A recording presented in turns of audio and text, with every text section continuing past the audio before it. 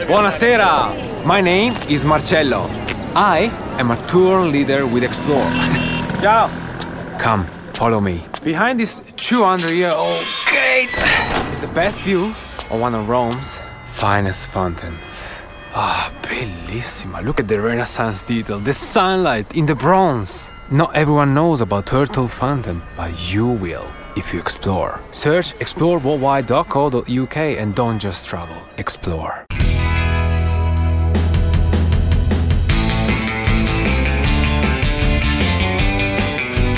Hello and welcome to Rock and Roll Politics, the twice-weekly podcast with me, Steve Richards.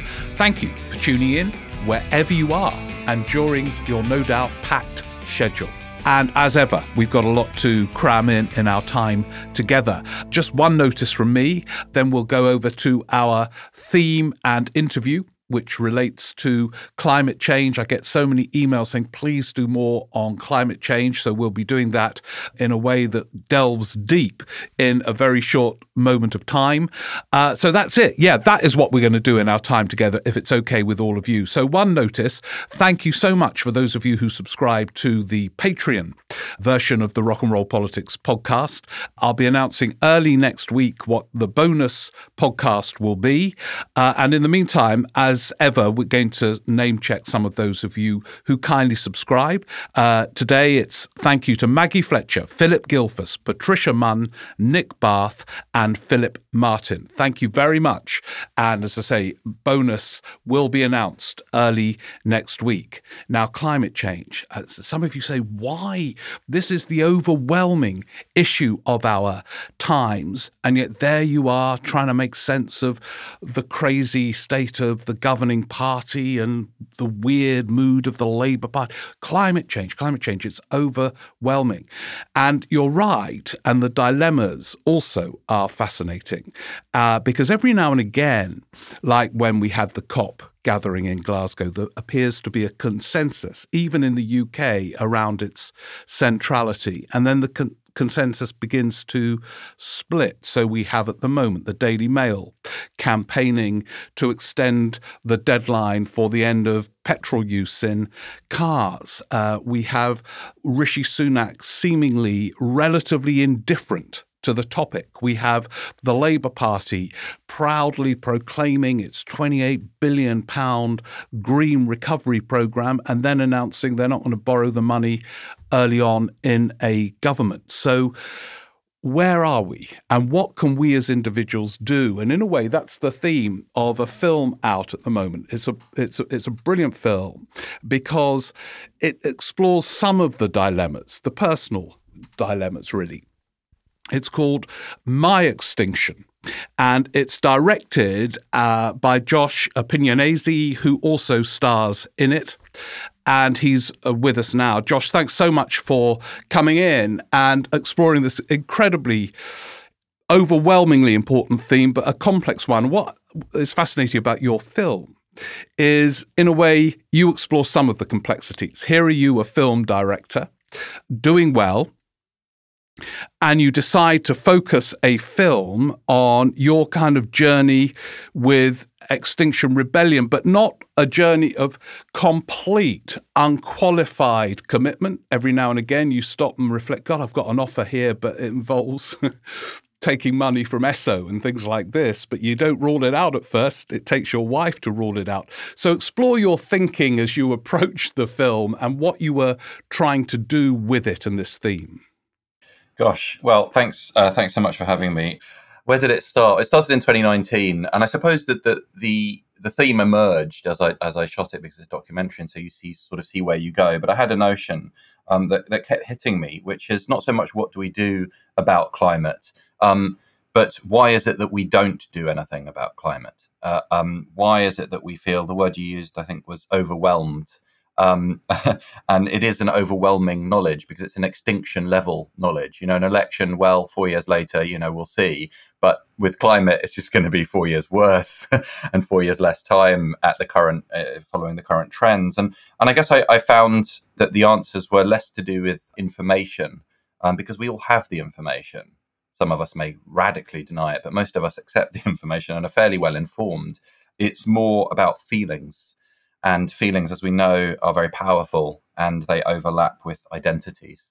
I'm not a politician. I'm not even political. I'm not a social scientist. I'm none of those things. I'm just, I suppose I started out as a sort of guilty dad who does make films, and I thought I'm not, Louis Theroux. I don't go around meeting loads of people and having sort of intense discussions, although I do that. But I do it from the point of view of just, I'm me and I know you. Shall we talk about this?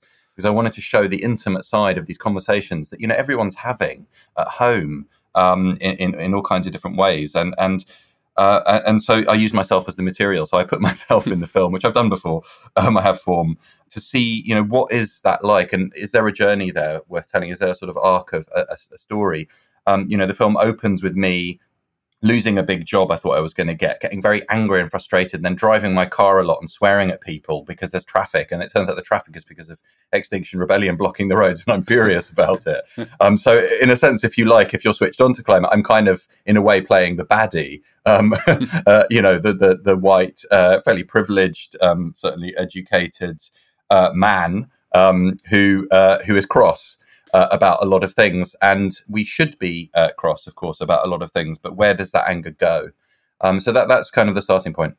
Yeah, absolutely. You set it up with you being furious with Extinction Rebellion, but then you join them or join some of the protests, and you join them as a participant, and obviously you're filming it as a director, which must have been really challenging. I mean, to sort of be both, or were you acting as a participant? Well, it starts out, I dip a toe. I mean, I suppose it is difficult, though I sort of have figured out how to do it. I think maybe not that many people do it this way, but it is possible. I suppose I come originally from anthropology, and there's this notion of the participant observer. And I suppose I see myself that way, so that you're both in, but then sort of monitoring your own reactions and so on. I mean, the film is meant to be funny, which is, again, intentional. It's partly because I can sort of play up the funny, because I also come from a kind of comedy background. But also because, you cannot cut through on this stuff if you want to preach outside the converted, if there's not some other register than guilt or, sort of a slightly false hope, tub thumping, and so on. These films become worthy if we can't relate to a protagonist who's flawed, if we can't laugh along with his failures, because we're all failing. So sometimes there's a camera person. Mostly I just shoot it myself. So to convey some of the scenes, there's a scene where a lot of very well-known writers are at a protest, which ends, I think, with Simon Sharma reading and torrential rain descends. And again, you both laugh and think, oh, yeah, wow, these are big names joining this protest. And then you all gather separately at Tufton Street, the headquarters of various right-wing think tanks, hugely influential over the last few years, some of which challenge the premise of climate change. And so you really do get involved in some of the kind of central protests of the period when you were filming. That is where the journey leads. Yeah, the arc is from somebody who's guilty, but sort of paralyzed maybe by that guilt or anxiety or fury or whatever, and therefore does nothing, which I think is almost everyone I know, except for a few people. And that was really trying to figure out the question of why don't people do anything? What is that overwhelming, inassimilable, almost traumatic knowledge? And how can we use those feelings to then do something else with them? And the answer I find is, well, you do something else with them by sharing those feelings rather than pushing them aside, which is just denial. It might be a functional denial, or it might be a sort of soft, lefty denial. But essentially, I can't take this. The way that you deal with that is that you share that with other people, starting with my wife, who long suffering and listens and talks and is also as much in despair about the future of our young children as I am, and so on. And then sharing with different milieu, including, groups of climate activists, who turn out to be, and I sort of want to detoxify the movements in the film, turn out to be quite fluffy, very nice, very much like me, not necessarily in terms of class, but in having real concerns. But the difference is they're sitting in a church hall or a community centre once a week and giving up a night of Netflix to actually sit with human beings, have a drink and talk, and then see what can be done. And out of that, these feelings of impotence rage, whatever they might be, despair, are transformed, because feelings change when you share them. It's a sort of psychoanalytic point, a crucial sort of psychotherapeutic point, and they transform, and then action becomes possible. And so then I do start to take action. I go to trainings where they teach you how to kind of react to police when they're shouting at you, at a protest, and what your rights are, and so on. And there I meet people who really are feeling the feelings that at some level I'm not very good at feeling. I'm a middle-aged man. I don't really like my feelings that much. I'd rather not have them, thanks. But then people who are better at them are there and release that. And so then also, so what should we do? Well, I know a lot of writers. That's my milieu. Do the thing, if you're interested in doing climate action, and something I want to talk about more, do the thing you're good at already. If you're a podcaster, do a podcast on it. If you're a baker, bake some cakes and take them to your local climate group. So I'm a filmmaker. So I start to think, well, can I gather some writers together who I know? And this is all down to a group called Writers Rebel. They're not technically XR, they're sort of XR adjacent. And they are concerned authors, poets, journalists, and so on, who, think, well, we really need to do something about it. It's an emergency. What can we do? We can write and we can speak. And words are really important. Telling the truth is really important. So I got involved with those groups for a while and made that film. And yes, one of the protests, the sort of culmination of the film, is outside 55 Tufton Street, which... is it okay to use the word cabal? I don't know. It's not a word I particularly like, but it feels a little bit fitting, because they're all these groups, from hard Brexit groups to kind of hard right economics think tanks, highly influential at the top levels of government, revolving door with government. There are lords, there are ex-editors of the Telegraph, there are plenty of MPs who are either on their boards or frequently at their meetings, and so on. And this is starting to become better known, partly because, we try to put it out there, that information, those investigations, how those opaquely funded bodies actually get their money, which does turn out to be oil or oil-adjacent groups. They're basically an oil lobby disguised as a charity and a think tank. And they've done a lot to derail climate action in a whole host of ways.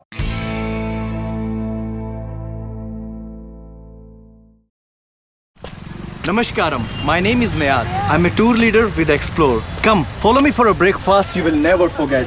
Namaste.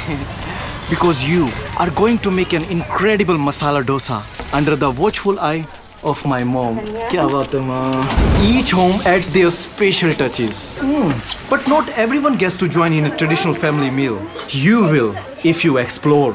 For global adventures, search exploreworldwide.co.uk and don't just travel, explore.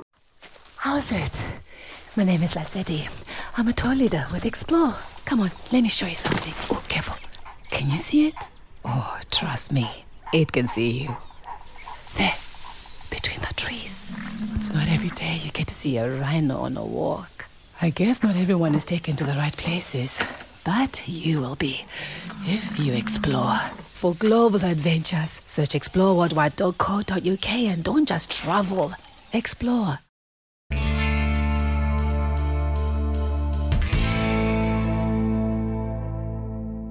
What did you learn about the nature of protest while making the film? Because I get a lot of emails from listeners to this podcast who say, okay, we went on a protest rather like yours and we behaved ourselves and we got no media publicity. And yet if you disrupt, say, a cricket match or something, you get publicity. But you can alienate people like you were alienated at the beginning of this film. So have you learnt about what you think, anyway, is the most effective forms of protest in this field? I think the jury is out because we don't know what will work. And so I think it's a both and thing rather than an either or thing. We have to try everything. And there are violent, sometimes disagreements, or maybe just short of violence, within ecological movements about the best way to do that. And those are ongoing. If you look at the trajectory of Extinction Rebellion itself, which is now trying to kind of rebrand as a moderate group that doesn't use arrests and disruption as a direct tactic anymore. And Just Stop Oil are the kind of headline grabbers with their naughty, or if you prefer, despicable actions. I mean, I can tell you about my own personal sense of essentially having become more political and more knowledgeable about for example, the history of civil rights movements, which do generally, if they're going to work, for better or for worse, do contain a radical fringe component. And that seems to be quite a necessary historical fact. When Martin Luther King showed up, and I know the comparison only goes so far, but he was a hate figure, criminalized, really loathed, obviously a saint now. Then Malcolm X came along, and suddenly people were like, well, actually, maybe Martin Luther King's all right. Actually, maybe we should deal with the devil we know, who actually is not that scary. And so the moderate flank and the radical fringe, historically speaking, often use and need each other. The suffragettes is another great example. We think of them as fairly fluffy, but they did some pretty scary things. People got hurt. There were bombs, alongside a more moderate sort of flank as well. So and now heroized. So we can't always look at groups who've done bad things and say, well done them, they got the change they wanted, and just say that's fine. But at the same time, we need to do something now. So it's a running joke in the film, right? I join in with these groups. I get to know people. They're great. But some of them are saying to me over and over again, so we're doing this thing next week. I don't know if you want to know about it, because if I tell you, then, you'll be a party to conspiracy. But we're going to, do X. And would you like to come and join? It's an arrestable action. And I say, oh, I'd love to. Really love to. I'm just a bit busy, with the MA dissertations at my uni at the moment. But it's a tricky time, and my kids got this camp. But I'm really working towards it. And of course, I never do get arrested. And frankly, I have no intention at this stage in my life, at least, of getting arrested, even though I can see that it's often very effective tool in the sort of panoply of tools. Yeah. I mean, your personal dilemmas are really interesting. So I mentioned at the beginning, you had the chance of getting some deal, but it involved, by directly or indirectly, ESSO were involved, weren't they? And you say to your wife, as part of the film, is you and your wife sitting exploring all these dilemmas, and you say, well, I might as well do it. Someone's going to take the money, so why don't we do it? And she said, you can't. And as you say, also, you don't want to get arrested for all kinds of career reasons apart from anything else. And these are the kind of dilemmas. There were you, sort of a convert, still fraught with dilemmas in this area of how you navigate all the kind of things that are going to come your way. Yeah. I guess just showing that a little bit. There I was. It was, the irony was too good to pass up. So there I was, sort of on the barricade, so to speak, at Trafalgar Square with all these speakers and doing these protests, some of which were law breaking, not myself. And then pretty much the next day, I got a text from the commercials production house that I, sometimes get me work, and there was a potential job from ESSO, and obviously at some level this is greenwashing, because they've got a lot of money, they pour a lot of it into their advertising budgets that make them seem all fluffy and nice, as all the oil companies do, and of course, why would you want to do that? On the other hand, it's quite a lot of money, and I needed the job, and we all need a job. We live in a carbon economy, and it's, I don't know, if you work in various fields, at some level you're going to be complicit. In fact, we're all complicit, because we all use banks. Even if we don't drive cars, we're in a car economy. I mean, we're all carbon sinners. But as my wife said, yeah, but do you really want to donate all your passion and intelligence and creativity to ESSO after all you now know? Is that okay? And I said, but I drive a car, right? I haven't given up my car. Maybe drive it a tiny bit less, but basically drive a car. And so on, this is hypocrisy. But so you have to see the film to see what happens. But I mean, maybe it's not such a spoiler to say that things change for me, and I start to do other things. It's not, that's just my personal example, but it's there as a kind of, there's this young activist who in a training group says, there's a couple of really great lines in the film that people just come out with. And she says during this training, it's not enough to acknowledge our privilege here. We have to act on it, So acknowledging it is fairly easy. Yeah, I'm privileged. But then, so, okay, fine, because you've got all these resources, you've got money, you've got time, you've got education, you probably know quite a few interesting people. Maybe you could actually do something then, or maybe you could give up something or whatever. So I guess it's the journey to using your privilege a bit. What is interesting, I went to see your film when there was a Q&A afterwards with you and one of, I think, the founding figures from Extinction Rebellion and others. And you put it very interestingly and in a way kind of reassuringly, that you were saying, and you've kind of explored it a bit in our conversation, that people should target where they feel they can make a contribution. You've said, as a director, a writer, and so on, that's where you can make a difference. But if you bake bread, do something like that. But does that in the end lead to the kind of pressure that brings about fundamental change in government policy? Because that in the end is what matters. Yes, I think it does. I think the main levers remain government, and campaigns that sort of act directly or indirectly towards government are, the main way to go. And certainly most of the pressure groups that we've discussed and others would agree with that. I just think social change works, but it's work. And it takes a lot of people to do it, even if they're just doing a bit. A lot of people doing a bit equates to a smaller number of people doing a hell of a lot. And we kind of need both of those things to happen. There's a sort of tipping point where, say, am I going to take this advertising job? I say to my advertising guy, 5 or 10 years from now, we will look back on working for an oil company as worse than working for big tobacco, which is not even legally possible now in advertising in the UK, but also is seen as like, why would you do that? I mean, you get offered jobs from other countries, fly to X, where they still have tobacco advertising. You're going to take that job? No, of course you're not. It's disgusting, right? We're going to see this that way, if not worse. We might see eating meat like that in 20 years' time, or who knows? So I'm just slightly at the vanguard of that, maybe more than I would have been because of the people I've been talking to. No, I really do believe in social change. I think XR really moved the needle in terms of public discourse in 2019, 2020.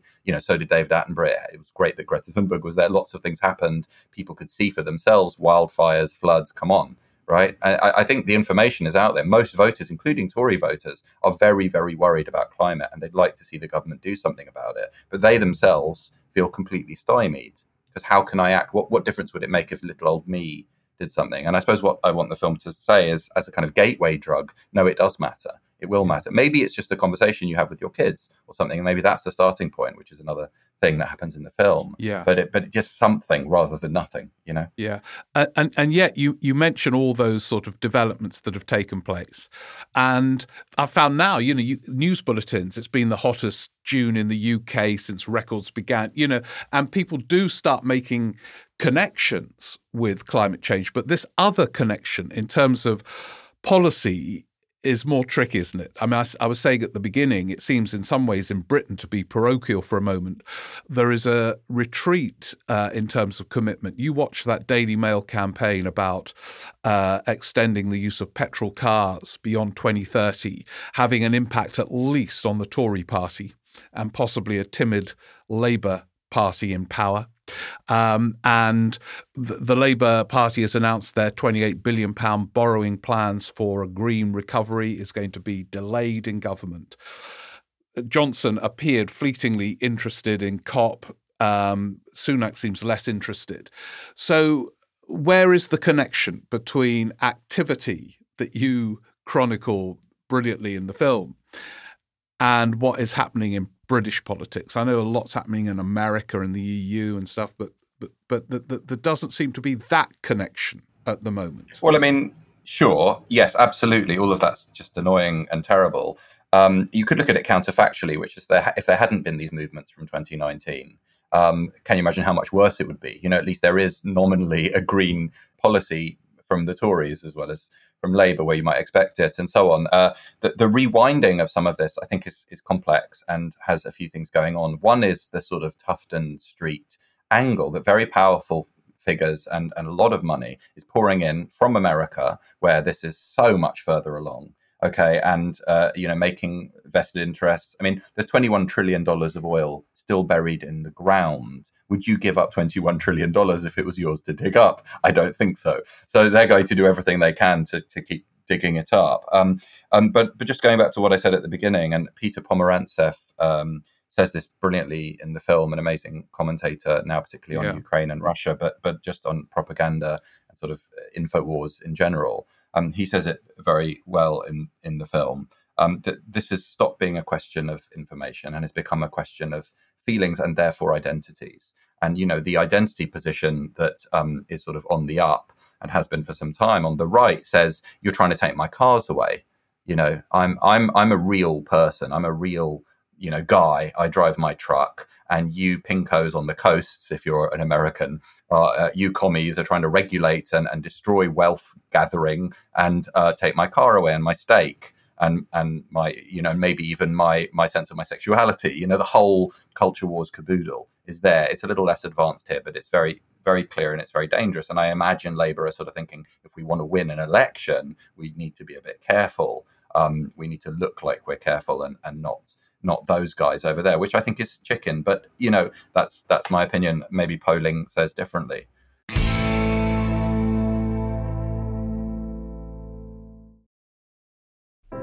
Good news, your favourite history nerds are back.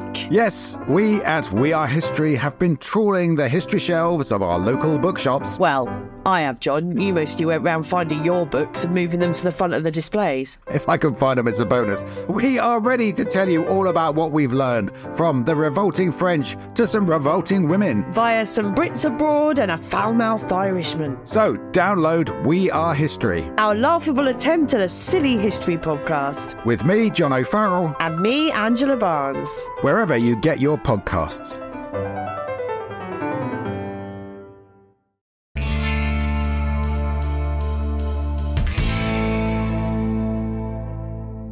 Do you think there's a kind of wider message for campaigners about your use of humour? Say the film is funny, even though the subject is so deadly serious.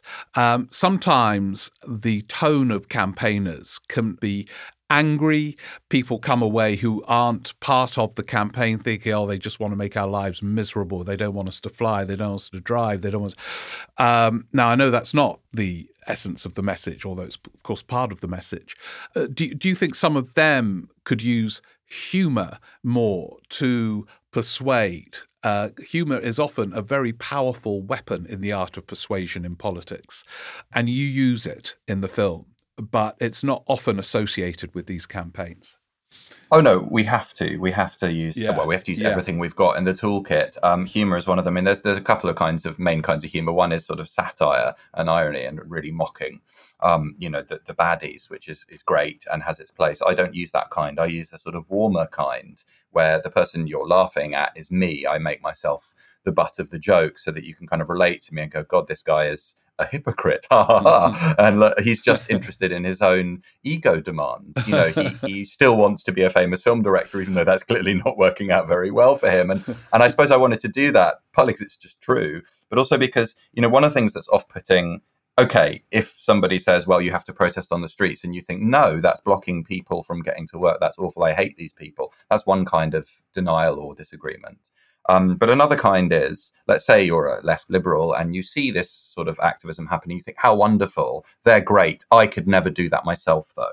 So the bar of entry seems to be, if you want to change something that's an extinction level global crisis that we have no answers for, well, we have some answers for, but we don't know how to, really shift, that you then have to convert yourself to Joan of Arc. You have to become Greta Thunberg. You have to be somebody who's completely devoted because it's an extinction level crisis. It's everything. And so then faced with that as a choice, you sort of think, well, I guess that's just not for me. I can't do that. And maybe some of them are kind of zealots or they're, psychos who are really into this. Maybe that's fine and that's great, but I'm just an ordinary person. I can't do that. So what I hope the film slightly does is preach outside the converted by sort of saying, no, even someone as self-obsessed as me, as egotistical as me, white privileged middle class guy can do this, and it's incremental, and conversions aren't radical. Conversions is just slightly changing where you put yourself. You're still going to be you just might like yourself a bit more because you spent one night a week hanging out with some other people who have exactly the same concerns as you, and then maybe something comes out of that. It's liberating. I wanted to show that it's fun,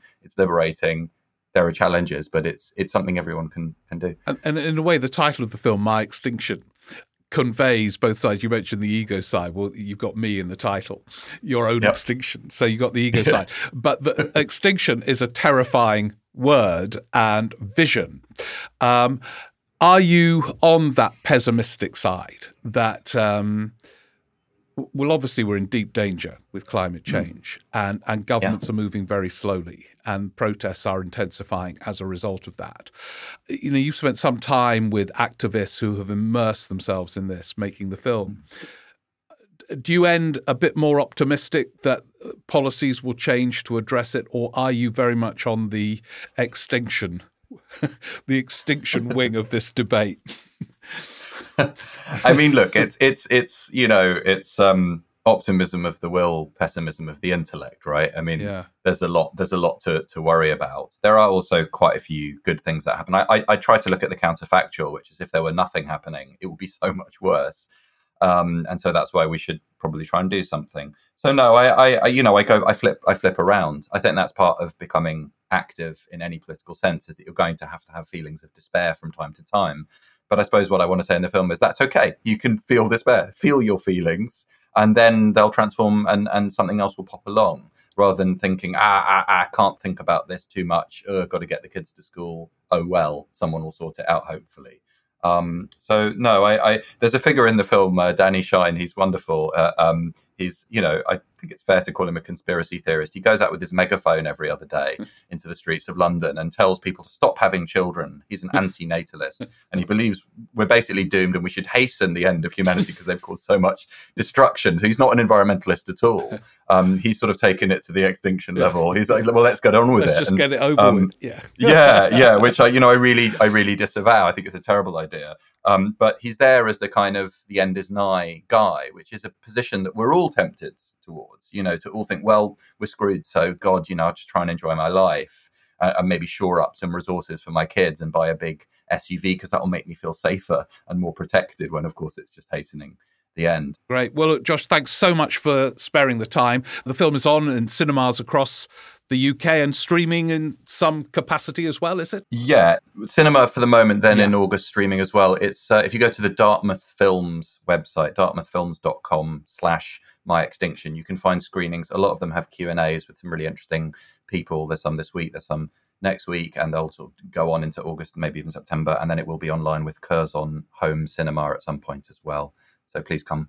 Great. Well, look, thank you very much. And I hope our conversation has conveyed to all of you the kind of experience of the film. It is funny at times while exploring the dark theme and the nature of protest and so on.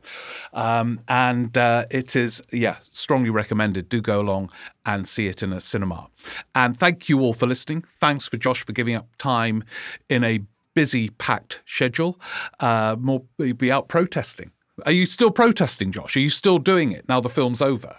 I do show up sometimes. The film isn't over because releasing it is this whole shebang. So I guess in a way, my activism is doing the film for the moment. Yes, but yeah, hopefully. Indeed. Yeah. Well, look, thank you and all of you. And let's get together to make sense of the wild world of British politics and other forms of politics early next week.